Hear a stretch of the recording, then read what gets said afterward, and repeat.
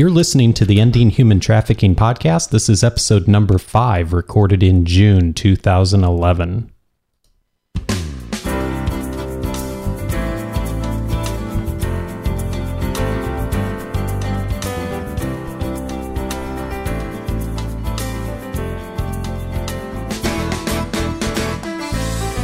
Welcome to the Ending Human Trafficking podcast. My name is Dave Stachowiak.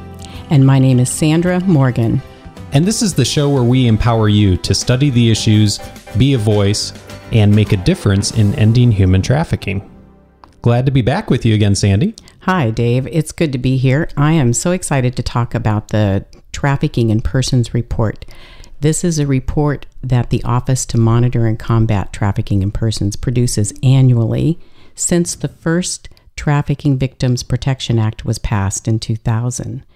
And it is amazing. It has grown so that it covers 175 countries and helps us find and raise global awareness so that we spur countries to take effective action to counter trafficking, to counter modern-day slavery. So today's topic is really going to look at exploring this report, which did it just come out or just about to come out? It's due out June 2011, so any day now. Okay, great. So we'll learn a little bit more about what this report's about and what specifically, how this report adds value to the global fight against human trafficking. And if this report or anything else we talk about today is something you'd like to know more about, be sure to send us some feedback or even send us an audio voicemail. And we'd be happy to include your comments on an upcoming show and answer your questions. And the best way to do that, there's actually 2 ways to do that. One is to call us, and you can reach us at the Global Center for Women and Justice at Vanguard University, and that number is 714-556-3610, and Sandy's office is at extension 2242. The other great way to reach us is via email, and Sandy, that address? GCWJ, Global Center for Women and Justice, at vanguard.edu. GCWJ at vanguard.edu. And if you're looking for the website to Sandy's office at Vanguard, that's actually very easy to get to as well. It's just gcwj.vanguard.edu, and you can find a number of resources and information about human trafficking and some of the other advocacy that the center is working on as well. And I should mention before we get started, Sandy, we did get some feedback already from some of the past episodes. And in particular, we received a comment from Bruce in Pennsylvania. So if you're listening, we are actually working on your answer. So we will be answering that on an upcoming show. Sandy's doing some research right now. So thanks again for everyone who's already reached out to us about the podcast. We're excited to be getting feedback and hearing from you all. So we look forward to continuing the conversation as the weeks and months go on and we continue to explore future episodes. And by the way, we should mention, if you have suggestions for things you'd like us to cover, we're also open to that too. Exactly.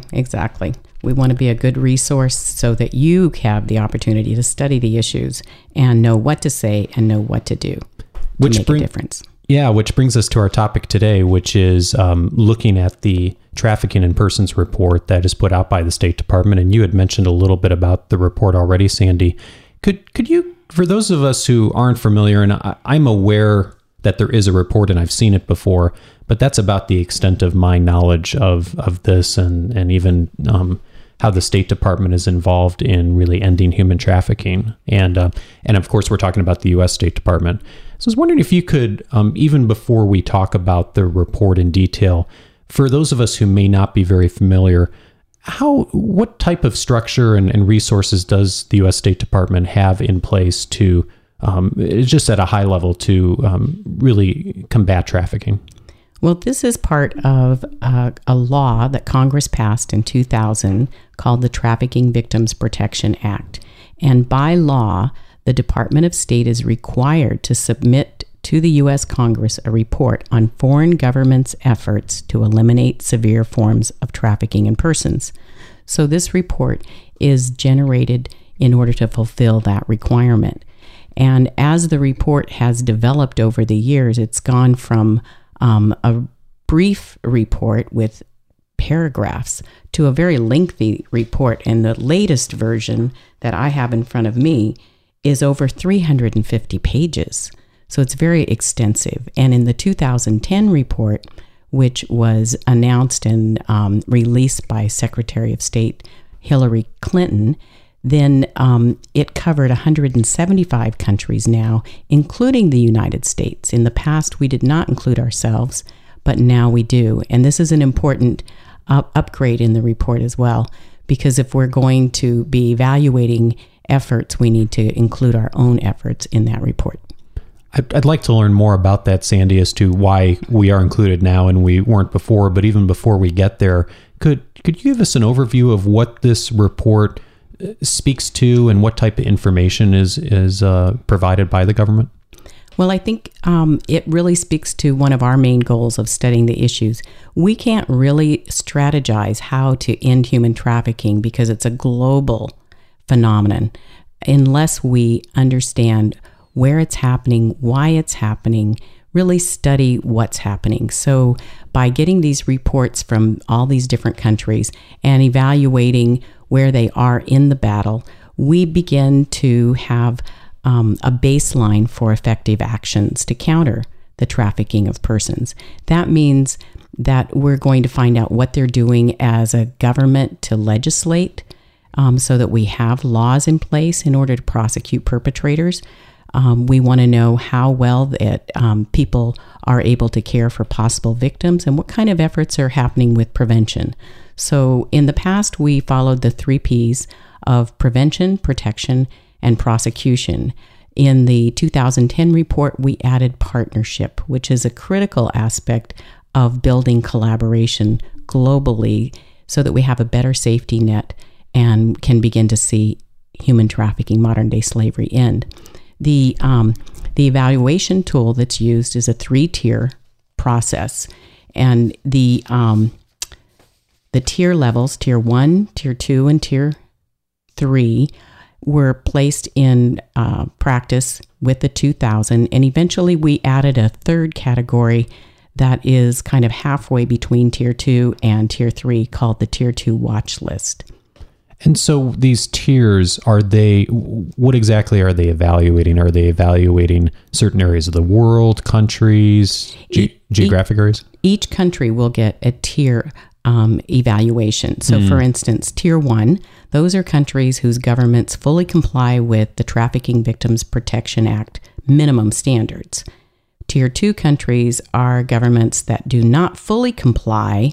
However, they're making significant efforts to bring themselves into compliance with those standards.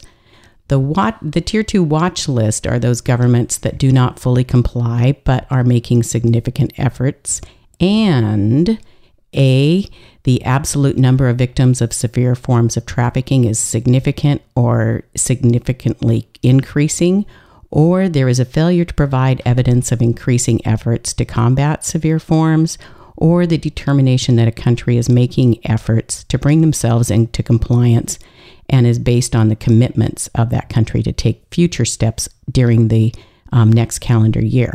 Those are watch lists. Tier 3 are the governments that do not comply with the minimum standards and are not making significant efforts. So for instance, in my own personal experience living in Greece, as we ran up close to the Olympics, there was a great desire to come on board and be in compliance globally with the Trafficking Victims Protection Act. And consequently, legislation was passed in the Greek parliament that met the same standard so that Greece was then tier 2. So it went from tier 3 to tier 2. And this was part of a global effort. And the Trafficking Victims Protection Act was a big piece of urging and motivating that action. So how does this break down as far as are most countries in a tier 1 or tier 2, or do you have a feel for that in the recent reports, Sandy? Well, the majority of countries are in the tier 2 level. Tier 3, we have some significant problems in places like North Korea, Niger, in the Sudan. You can easily go online and get an entire list of the countries and where they are. Tier 1 placements are very much what you would expect from the more Western developed world, Australia, Finland, most of Europe. So tier 1 is really places where we look for other people that are coming on board to help us in places where we are having problems more from the source countries. So it tends to be tier 1 countries tend to be destination countries and are in a more affluent part of the world. So just because a country has a tier 1 status doesn't mean that there's not work to be done around ending human trafficking in those places. It just means, it literally just means what you said as far as what the government policies are within that particular country. Exactly. And in fact, if you want a great example, it's the United States report, which shows the number of prosecutions, which is increasing, and that's a good thing, and what kind of services are available for victims and what kind of preventions we're initiating and how our partnerships are growing. But we know that we have a significant human trafficking problem in the United States. Even though we're a tier 1 country. Exactly. Interesting. How is the information then used from the report, Sandy? And who are people that watch this? And then how does this inform decisions or policy or research? Well, I think a lot of different kinds of people use these reports. First of all, it's used in the State Department. So the embassies and consulates in those countries help generate these reports, and consequently, they are following up on relationships in that country. Then at another level, NGOs, international NGOs, are very much a part of generating the report and using the report. And then for students particularly, and you know that students are close to my heart, this is a great resource for doing research as a place to begin to figure out what's happening in a country that you might be particularly interested in. It doesn't give you the full picture, but it gives you the starting place so that you can begin to do more in-depth study. And you'll find that in one country, you may find that the report shows that poverty is one of the big pull factors. And you may find that gender discrimination is another reason for higher levels of trafficking of girls or different issues like that. And then you can follow up and do more research and find out what are the ways that we can best address those issues. When did this report first start? In 2000. So they're online. You can go back and research all 11 reports that are up there right now. And when the new report is released, they will release it in a PDF format that anybody can download at no charge. I know, Sandy, you've been very savvy on reading and following up on the trends in human trafficking over those 10, 11 years, and even prior to that. What changes has the State Department seen as far as the data that's coming in and the reporting over that last 10, 11 years? Are there any trends that we're seeing? I think that we're seeing a greater response in compliance with meeting the minimum standards from an international perspective. And we are definitely sensing that there is a growing university response because educating the next generation to be able to do this. As I talk to graduate students who have just finished international affairs courses and things like that, this is a high item on their agenda. They want to address modern day slavery from a policy level. And this report helps them to begin to see where they want to direct their efforts. And different students come to us with backgrounds in Hispanic international affairs, others with more Middle Eastern, some with African, and this helps them fine-tune the direction that they're going to go and how to prepare themselves.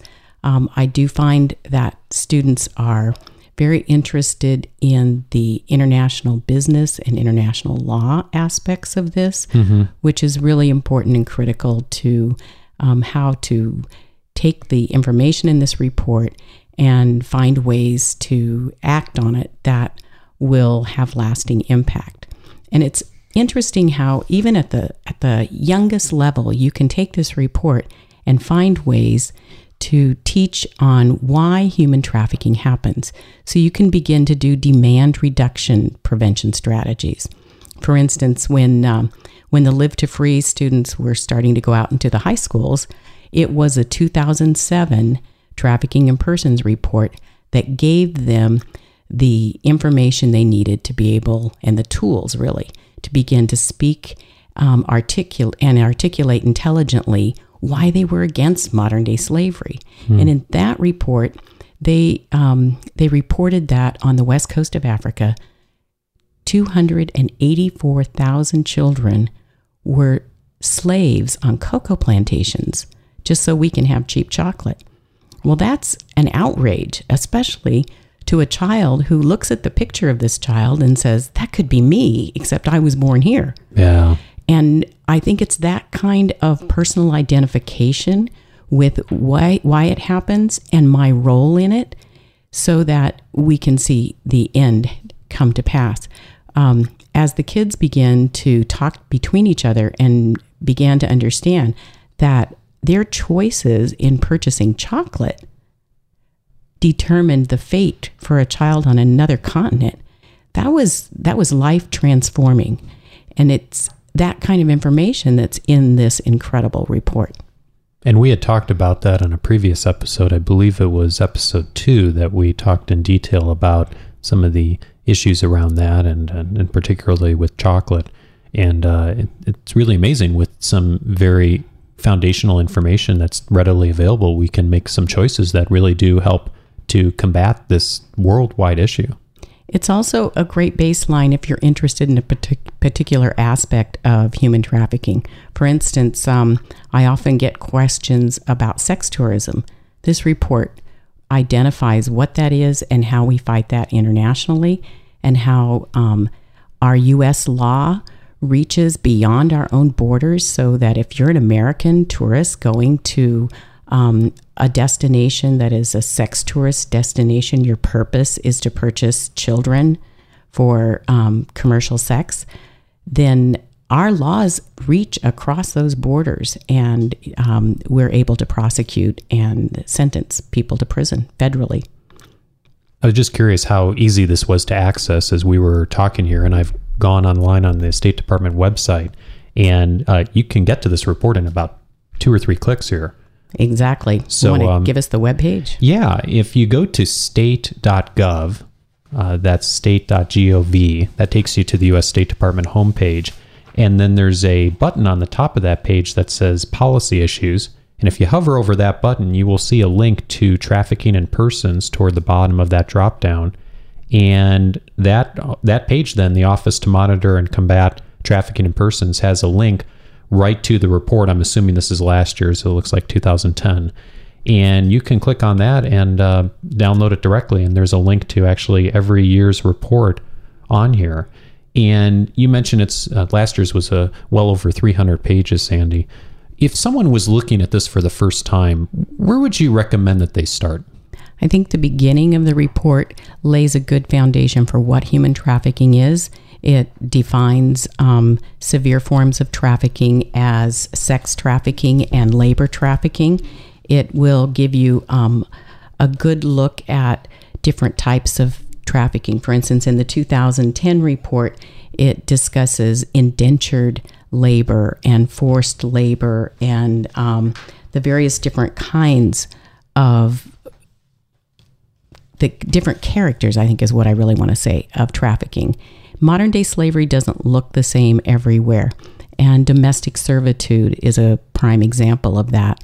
You may walk by someone in your local grocery store that is an indentured servant in domestic slavery and never actually identify them as a victim of modern day trafficking right here in America.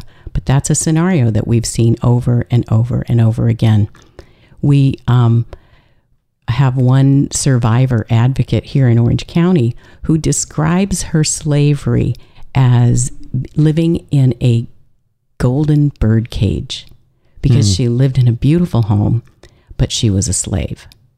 She took care of the family, the children, and the house 24/7. She was a domestic slave. It's amazing. Each time we talk about these stories, and particularly the stories here that are local to us, Sandy, it's always amazing how close to home many of these issues do come, very close to home. Another wonderful part of the Trafficking in Persons report is the identification of some of the policy things that we can begin to address with relationship to human trafficking in other countries. And looking, for instance, in the 2010 report, there's a page with 10 troubling governmental practices. You can spend hours just going through those practices.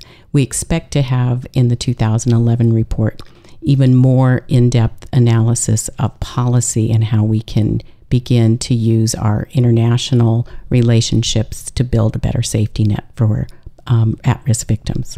This brings up something we mentioned a few minutes ago, was the U.S. being included in this report for the first time last year. And I'm curious, why was the U.S. not included in the previous years of the report, and is there a reason it's now included? Well, I think the reason that it's now included is people started asking, why aren't we evaluating ourselves? But traditionally, the State Department has been outward focused, out and looking globally, and so it just wasn't on the agenda. But we've made a correction, and I think it's a really strong and healthy thing to do. So this is an evolution, really, of the richness of the report to include more information that's local in addition to what the State Department's typically looking at, which is foreign issues. And if you go through the reports over the last decade, you'll see how they get stronger each year. I was in the GTIP office, Global Trafficking in Persons office, just last week with members of a partner university in Duhok in northern Iraq, where we have a project with the Global Center for Women and Justice. And so we met with the people who work on the report in that region, and we're working on ways where we can use university research as a way to get stronger evidence-based data for this report.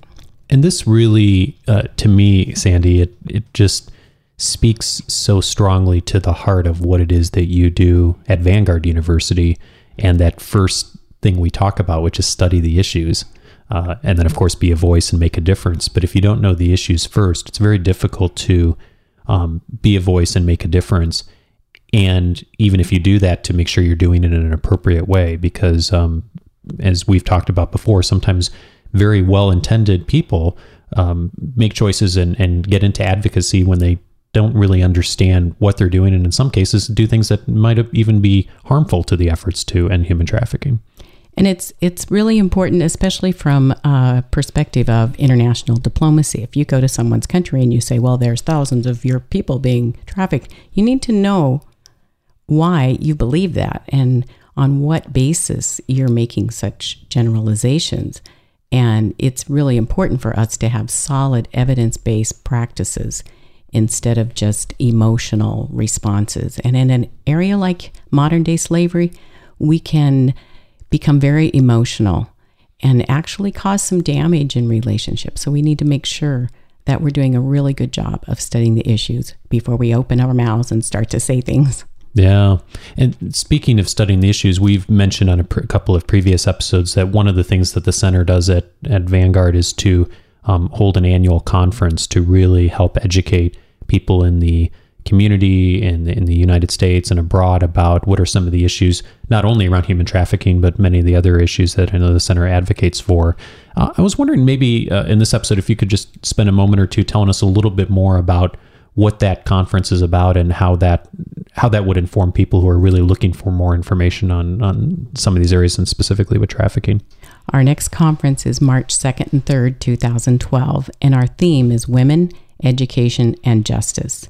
And we feel very strongly that building the bridge to women's equal rights is going to be made of blocks of education and empowering women faculty and also male faculty at universities that will change the way that we look at women who may have been marginalized and were more at risk. And you'll read in the Trafficking in Persons reports some of the issues that are around women as victims of trafficking. And education is constantly one of the issues in the risk evaluation.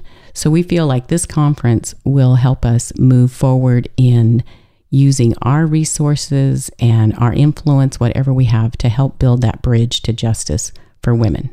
If folks are looking for information on either registering or just finding out more information about the logistics of the conference, what's the best way for them to get information about that? Send me an email at gcwj@vanguard.edu and go on our website. I don't think our registration form is up yet, but we're going to get that up real soon. Perfect. Sounds good. And I know next episode we have actually a special guest that's going to be joining us. Could you give us a little preview of what we can expect in 2 weeks? Oh, you will be excited to meet Maria Suarez, who was a child victim of human trafficking right here in the United States. And so watch for that next time. And until next time, we hope you've enjoyed this episode and an overview of the Trafficking in Persons report by the State Department. If you have feedback for us, remember you can reach us at gcwj@vanguard.edu or your office number, Sandy, which again is 714-556-3610, extension 2242. And until then, we'll see you next time. Thanks, Sandy. Bye.